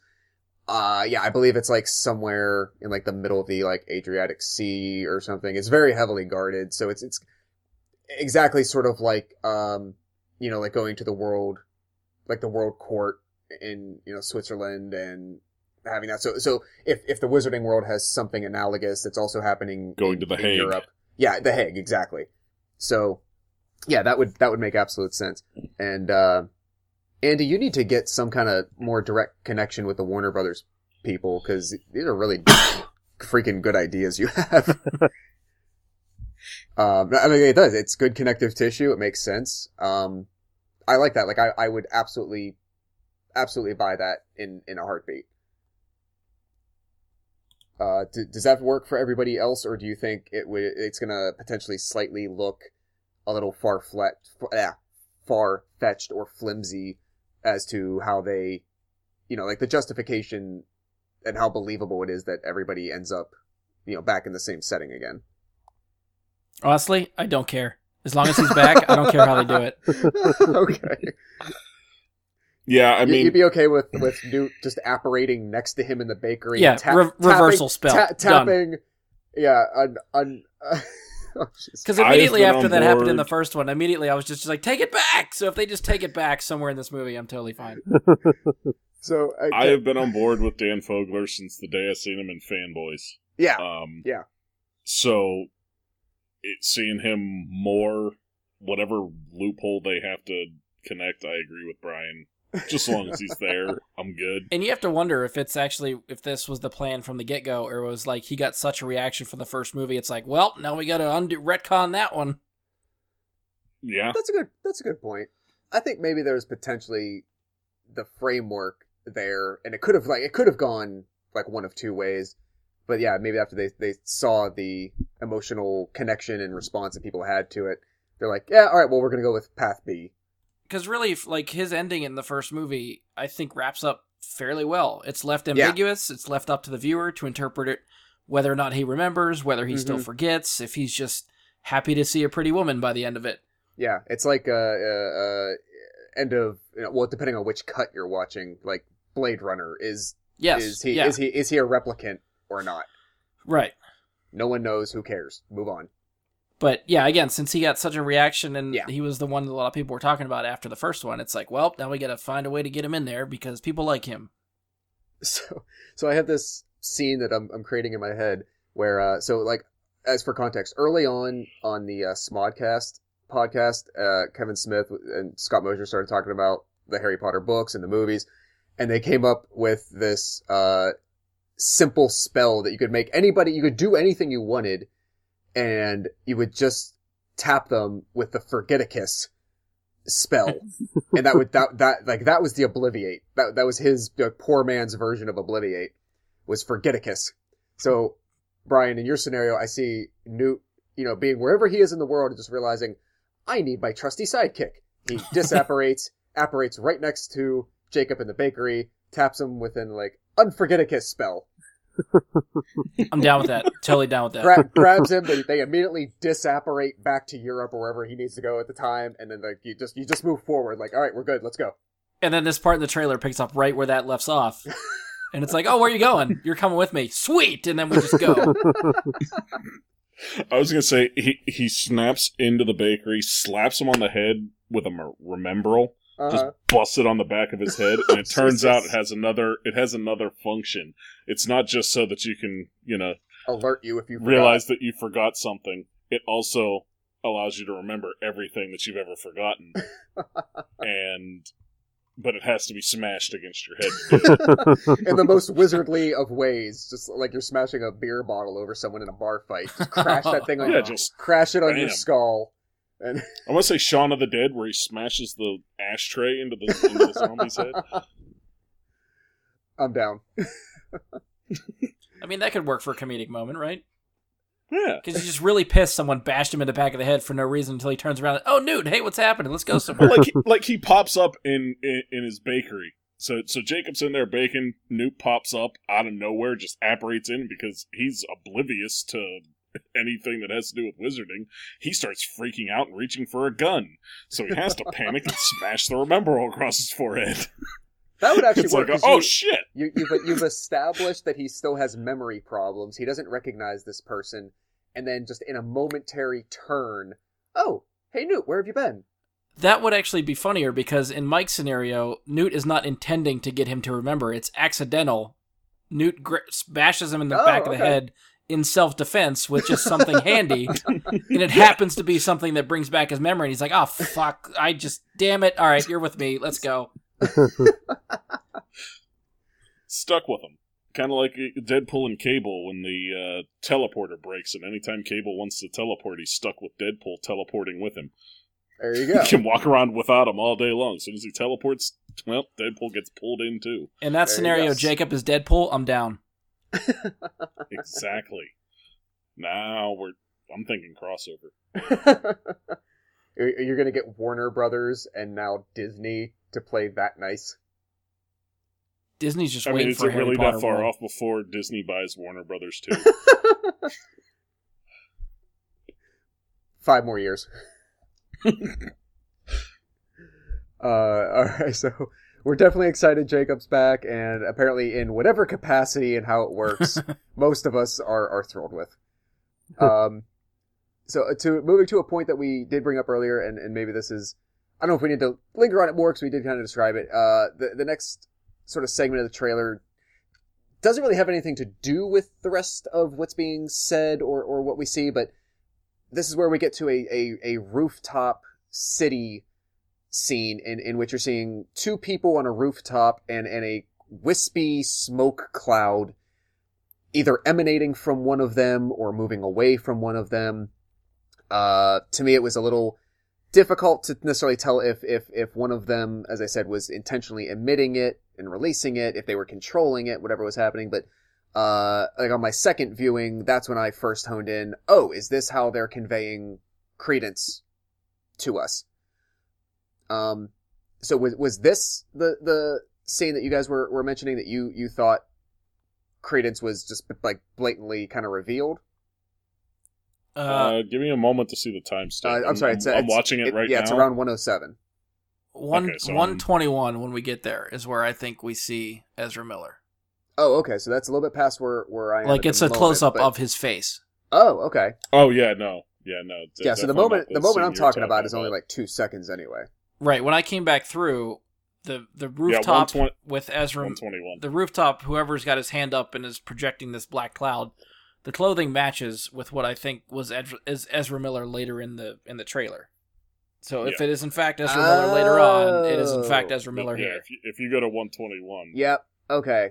All right. Yeah. My note for that moment. So I eventually we'll get there like right after this actually. So the next segment of notes I made just said like, hey, it starts at around like 109 on the trailer, and it's like that typical trailer montage quick cut scene. You just get a lot of imagery. And that moment, which is the last one for that segment I wrote, I just wrote, angry man smashes thing, roof shatters.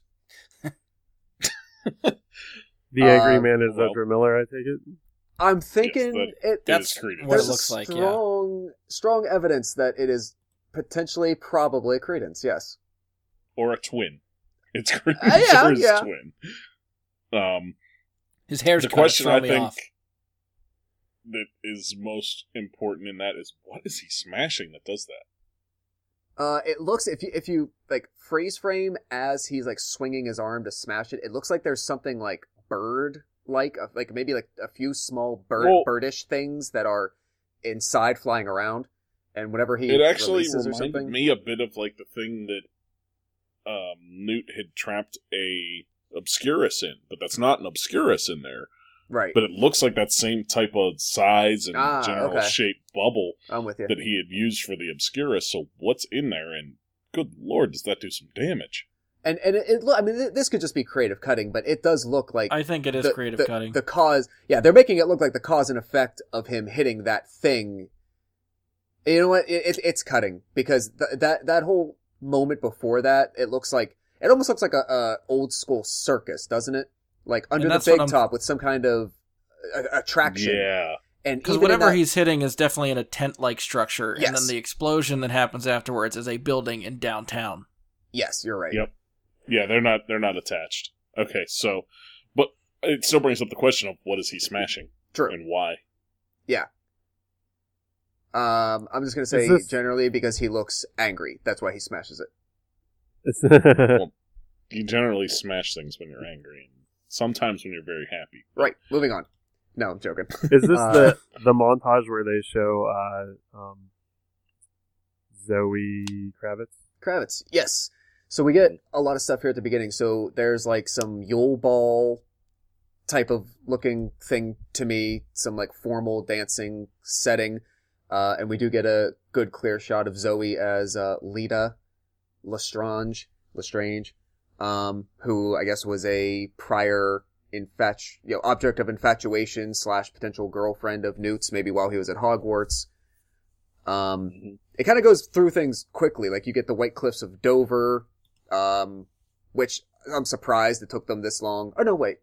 I was gonna say, I think they might be included briefly in Deathly Hallows Part 1. I'll say, for all that time you spend in England, it took them this long to include the White Cliffs, but I think they are used before. But a lot of stuff kind of happens in about maybe like 15 seconds as you see Zoe, you see the cliffs, you see Newt riding some like kelpie sea beast underwater. So a lot of what like gets thrown at us quickly. What did you guys think of all that? First, off the top of my head, you're saying a Kelpie sea beast. There's actually a thing that existed in, I want to say Greek mythology that was called a Kelpie. Mm-hmm. And I mean, don't get me wrong, I don't think it looked anything like what they're portraying there, Well, but it was some kind of seahorse. isn't Kelpie one of the beasts in the Fantastic Beasts book? Potentially. I didn't do my background Okay. research again for this. And I Unprepared. definitely blame myself. But I mean, that looked definitely fun. Like whatever is causing that to happen, I'm curious and happy to see what gets us there. Mm-hmm. I agree. So it's like so there's some of that stuff happens right before we see those like circus-ish scenes that we first mentioned. It looks like we get that's when we get our first shot of Queenie actually quickly. And there's somebody looking at like, I mean, it's hard to, however you want to, there's a lot of different ways you could describe it, but a guy in a dark tunnelish kind of looking room looking at writing all over a wall where there's like graphs and writing and lots of things. I mean, like I said, that typical middle of the trailer montage where you're not really sure what you're seeing. They're just throwing a lot of stuff at you. Yeah, that shot kind of interests me. The mystery of whatever is going on there got me. I mean, I'm pretty sure that's Dumbledore, but I don't think that's his writing on the wall. Looks like the same hat. So my guess is that that's Grindelwald's formula to obtain the power from the Obscurus. Ooh, okay. Like a way to harness it. Like it? Yeah. Ooh, okay. There's a lot more. Like I'm kind of curious as to what the people floating in the bubbles are, but I think my guess would be that that's probably not that significant. It's somewhat, just related to, like, maybe it's like a wizarding circus. It's their version of that, and maybe it's not that significant. Pickett makes a cameo. Mm-hmm. Pickett the Bowtruckle. I'm assuming it's the same one from the first movie, so we know he's around. And then after they kind of throw all that at us, I think then it kind of gets into like that third act, culminate the tension part of the trailer where, and Brian, Mike, I think this is something you brought up earlier about, like, will we potentially see Beauxbaton's interaction if this is, taking place in France? So you see two people who are helming a Thestral drawn flying carriage. And we've seen Thestrals before. The only time we saw a flying carriage, however, was when the Beauxbatons folks arrived to Hogwarts in Goblet of Fire. Goblet of Fire, yeah. And then as the people are leaving on that Thestral flying carriage, there are two other people. It's real quick. I didn't notice it till like the third time around. There's two people that are following them on brooms. Brooms, yep. So, were we able to discern who those people were? I thought it was too quick for me to see. I only watched the trailer once, though. So as it goes, and then it I think combined with that, and then something that closes out the trailer, I think the two people on the Thestral carriage are Newt and his brother. I'm gonna tell you right now, I managed to freeze frame right on them. Okay. They're not. It looks like the two people on the carriage may be Beauxbaton's guards. They're wearing matching clothes. Okay. And they have a very Beauxbaton's kind of short cloak feel. Like the cloak stops at the elbows kind of thing. Okay. Going on. So it has a very Beauxbaton's feel and color. Like the type of color you would expect the men to be wearing at Beauxbaton's as opposed to the blue. Oh. It's more of a grayish color. Yeah. And if they were guards at Beauxbaton's, as opposed, because it's an all-girls school, presumably, since that's all we ever see of Beauxbaton's. Yeah. That's all we ever know of Beauxbaton's. Well, it is, in the books it's described as a co-ed school. Because there are... In the books it is. Yes. But in the movies, we never see women. Yeah. So it's a matter of which one you want to take is they're following, but at the same time, they're wearing matching, very Beauxbaton's-esque stuff. Okay. And I might be with you on that, because the next image that it pours into is the first good shot that we get of Johnny Depp as Grindelwald at this point, and it looks like they're inside that flying carriage to me. Again, could be creative cutting, but I think maybe the people flying behind them on the brooms it looks are like a carriage. Yeah, it's the security guards. It's the people following them en route to wherever they're going with their prisoner. That's a good call. Mm-hmm. I like that. After I was not a fan of how Johnny Depp looked in those closing moments of the first Fantastic Beasts movie. I thought the choice of like the shaved head and the little like slicked hair, and he was so washed out. The haircut didn't work. Yeah. I was not a fan. So like a couple years later, he's maybe been in prison for a little while. What do you guys think of this like fleeting shot we get of him? Are we liking this better? Vast improvement. Honestly, I love it. He looks like he could be a Pirates of the Caribbean villain for himself. That's going to be the next one. You know that, right? He's going to play like three different parts. No, I'm joking, but that man. Jack Sparrow versus Evil He Jack. could do it, though. Not even Evil Jack, but just some Nega foil Jack. to himself. Naked Jack. Yeah, so actually that part of the trailer is where I think it leaves off the most interesting part, that will, maybe be able to kind of sum up the discussion with. Real quick, Josh, before you get into the last shot. Yeah. The one right after Grindelwald in the carriage. Yeah. shadowy setting of Newt and Dumbledore. I think that coincides with the Illuminator. I was real foggy. I'm playing it. Okay. Oh, is it like Agreed. talking in the fog? Yeah. So when they were okay, taking yeah. out the lights and we saw two figures, I think this is more confirmation. These are the two figures that are in that shot. Oh, okay. Those are connected. Okay, I could buy that. And I'll also say they don't necessarily look very friendly together in that shot. Looks a little Like tense. the look that Newt's giving him is more of one of contempt than one of friendship. Well, Okay. if the voiceover is what is happening in that scene, then Dumbledore is telling him to go after Grindelwald. Yes. So for a person that may not be very confrontational, that's probably not news you want to hear. And this, I think, is a very key point that I did not think would be included. So the right after, as he's finishing that voiceover and speaking to Newt, it then goes right to a scene where, and I think this is, Mike, where you thought was at Hogwarts later. You see the two people kind of doing. Yeah, that's this, the one I thought. Yeah, this like, I don't say like fire move by any means, but they do this really cool looking thing with like they're side by side. They got both wands. Looks like they're putting up a jam 'em. barrier. Yeah, they jam them into the ground. It looks really sweet. Those, I think, definitely. Well, obviously it is Newt there. I think the other guy is his brother. Fair enough. I could see that. Because he's mentioned in the previous movie. I know he's cast in this movie, and I know the actor who's playing him, and he looks very similar to that actor. So I'm going to assume it's the two of them that you see there. Now, what I thought was the interesting point was Dumbledore telling him, I can't go after Grindelwald, you have to do it. Now, we know why he's saying I can't go after Grindelwald, and I don't think the rest of the world knows.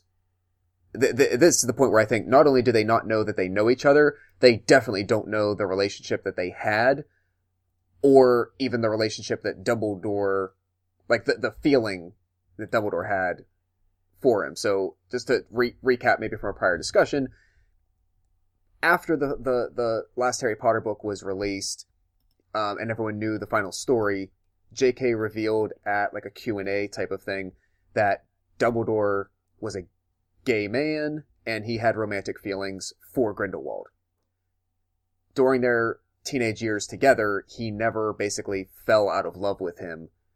And that is the reason that when the Wizarding World was begging him to stop Grindelwald from what he was doing to the world, Dumbledore resisted because he couldn't bring himself to face this person that he never really let go of these feelings for, even though he knew everything the guy had been doing for decades. See, I didn't know that. Mhm. That's news to me. Yes. It's not part of the books. It's just one of those things that if you're into this stuff, you learn it through like extended universe crap and interviews and all that sort of thing. So my question would be, is it pretty selfish of Dumbledore to send the magical zoologist after like the pre-Voldemort? I mean, I also think that he also is, he's very aware that Newt is much more than a zoologist. That He's he has much more certain capable capabilities, than a but zoologist. I guess if the world sees you, Dumbledore, as the most powerful and the best option to, go after the Hitler, so to speak, and you're like, yeah, I hear ya, but you know who's also really good? My friend Newt.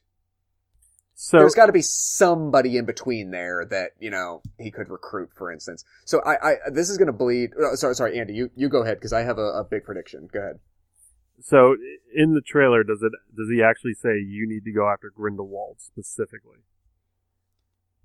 or does So does he just assuming- say you need to go after him? He says, and I wrote it down. He says, I can't. And this is Dumbledore talking to Newt, and even though it starts as a voiceover, then you get the scene of them speaking to each other. Then it finishes with a voiceover. The line he says, "I can't move against Grindelwald. It has to be you." Oh, okay. And he's saying that to Newt. Okay. And then that's when you get the shot of him and his brother doing whatever they're doing. I agree with Mike that it looks like they're trying to put up some kind of barrier of some kind. It looks to be that's some kind of confrontation, whether it's with Grindelwald or something else. But So I got a theory. yes, shoot. When Dumbledore's getting questioned, this could just depend on when they put this scene of Dumbledore talking to Newt. Yeah. Let's say that opens the movie. So the Ministry of Magic or whoever is questioning Dumbledore says that they are looking for Newt, who is working under Dumbledore's orders. Could this be the order that Newt goes after Grindelwald, fails, and because he tries to take out a prisoner, something like that, and fails, that maybe they're after him now? Potentially. One of my predictions, or at least I think has a strong possibility, Newt does have children eventually. In the lore, I believe Luna Lovegood ends up marrying his grandson. So he has children and he has a family at some point. I'm wondering, I don't think Newt makes it out of this alive. Maybe This movie or the series? The series. At the very least, the series. And potentially, maybe his death is one of the catalyzing things, depending on how long that takes. Maybe that's one of the catalyzing last things that causes Dumbledore to say, I can't ignore this anymore, I need to step up. Okay. That's fair. One thing that I'll say, since I know we're going to lose Andy soon, that I'd like to get his perspective on, and all of yours, that we're not necessarily addressing here, that perhaps needs to be addressed, is the Deathly Hallows. Now, if you pause this trailer at the right time, Yep. you can see the mark of the Deathly Hallows in the smoke and fog and whatever you want to call that magic. I was pretty proud of myself that I my recognized favorite that when moment. I watched the trailer. I think that was my favorite little quick moment of there, the use of that. Right, and it's just a flash. Yeah. It's right at But the end. that's telling you It's at Dumbledore like and Grindelwald have... 143, I think. 142, 143. Yes. 143 is where I paused it. Yeah. Snagged it. So, the two of them, at this time and for a long time, were involved in that hunt for the Deathly Hallows. Yes. We know that Dumbledore actually eventually gets the Elder Wand from Grindelwald. Who, at this point, I would say, not only has it already, but has had it for quite a long time. Mm-hmm. Right. The things we don't know is how long Dumbledore has had the Resurrection Stone. Because he gives it to Harry. He doesn't. We don't know. He doesn't find it until right before Half-Blood Prince, because he finds it in the Gaunt's shack when he's going around looking and tracing Voldemort's history. Oh, that's true. And we also are led to assume that Harry is a direct descendant of one of the Peverell brothers, Right? Ignatus, right? Yes. And that's how he winds up with the cloak. Right. Is that it was passed down through time, just Through in family. his family, all the way down to him. So at this point, But his that's assumed, grandfather or not great-grandfather would have it. confirmed. Yeah. Right, but that's what I mean. Like, it's assumed, but not confirmed. Sure. But that also means that in our search, because Grindelwald obviously is going to break free from his captivity at some point, Mm-hmm. in his search, we may see a Potter in these movies. Ooh, okay. I like it. And that was one thing that struck out to me, is if they're going to show him searching for the cloak, can he figure out that a Potter has it? So maybe Harry's grandfather? Maybe Potentially, yeah. the Harry we see at the very end of the 8th movie, at the very end of Deathly Hallows Part 2. Maybe they do him up a little bit more to look a little bit older, and they throw him in there for the hell of it. Oh god, did they have Radcliffe do it? Oh no, that would pull everybody out in an instant. Yeah, it would. It'd be funny, though. But no, I like the idea of integrating the Hallows tangent of it in some kind of way, and it intersecting with his ancestry in some way. Mm-hmm. And the other thing we never actually got is whether or not that ancestry, I don't believe we ever got it, whether it was to Potter or whether it was to Lily. Lily was Potter, because Lily was Muggle-born. Oh yeah, that's right. She was the first. Okay, that's why they didn't qualify it as one or the other, because they didn't have to. Yeah. So Got it. But no, that's all great. And Andy, I know you gotta get going. Any closing thoughts or theories that you want us to harp on for a while? No, I don't think so. Was it a lot of the ideas you threw out? Like, I don't, even if they don't make that version of the movie, I think we should figure out how to do it ourselves, because those are really good. Now you've just ruined it for Josh. If they don't do those in the movies, he's going to be real upset. Yeah, now I've created an artificial source material. Yeah. I'm gonna go in. Oh, they did. You know what? They didn't. They changed it from the book. Was just trying to predict what was going to happen. No, it was good. Those are excellent points. It's way better. I had so much of myself I was taking in what I was seeing, but I'm honestly, it's weird. I'm trying not to think about it too much, because I almost don't want to create what I want to happen or what I think is going to happen, Right, because I'm then- going to make these benchmarks. Right, and then you'll have expectations, and sometimes when things don't meet your expectations, you feel very let down. So But sometimes See things. The Last Jedi and all the butthurt fans about that. yes. But then sometimes things exceed Yes. expectations. Yes, but it's That's an Owl joke that's for a everybody out very there. very Or a newt. frail seesaw, I want to say, or that's not the right word, but you know what I'm getting at. Yeah. So yeah, that's great. I don't. Do you guys have any other points or tangents that you wanted to go on? Otherwise, we actually might be able to wrap it up. I got nothing Not else. that I could think of. Awesome. I mean, like I said, I'm gonna probably I'll watch this like 10 more times, but I'll probably try to avoid like long form trailers. Every time Josh needs his fix, he just fires this up again. Yeah, like, and honestly, like, that'll kind of satiate me. And now I have to wait until November, so I got another, it's like reset the clock. Like, Avengers was like 4 to 5 months to avoid, and now it's like 8 until November 16th. Yeah, it's Well, like 8 months to the I've got day. a good plan for you to get you to Avengers. Every time you get that feeling like you want to watch the Avengers trailer, Slap yourself in the Put a- face. wow, Or what? there's that. I was going to put on watch the Harry Potter Yeah, trailer. watch this one. Just watch this one I- every time that comes up. I'm getting the feeling that Mike is a little bit more my friend right now. But Negative don't- reinforcement. It works. so yeah, I mean, I'm glad. I know we haven't really done Potter news and discussion in a long while, and I'm glad it's actually got a lot more in depth than I thought it might. But I think I got my fix for quite a while, so I hope everybody enjoyed it. And Yeah, it was fun. here's start the countdown till Always. November. I told you, we always come into these trailer sort of breakdowns as like, oh, we're going to do it for like an hour. We won't talk more than an hour. 2 to 3 hours later, we're like, what the fuck just happened? I blacked out. So yeah, this is no different. A Frank the Tank moment. Yeah, but if we're done, I'll close this down with the normal shit. Yep. And so yeah, if you've enjoyed the show, please stop by iTunes. You can leave us a 5-star rating and review. Be sure to share, subscribe, favorite the show wherever you decide to listen to us, even if it's not iTunes, anywhere else you find us. You can always find us on Facebook, search Bry Guy and Super Friends, or go to facebook.com/Bry Guy Super Friends. And don't forget, once the episode posts on Facebook in the comments section, if you can identify my opening line, please do.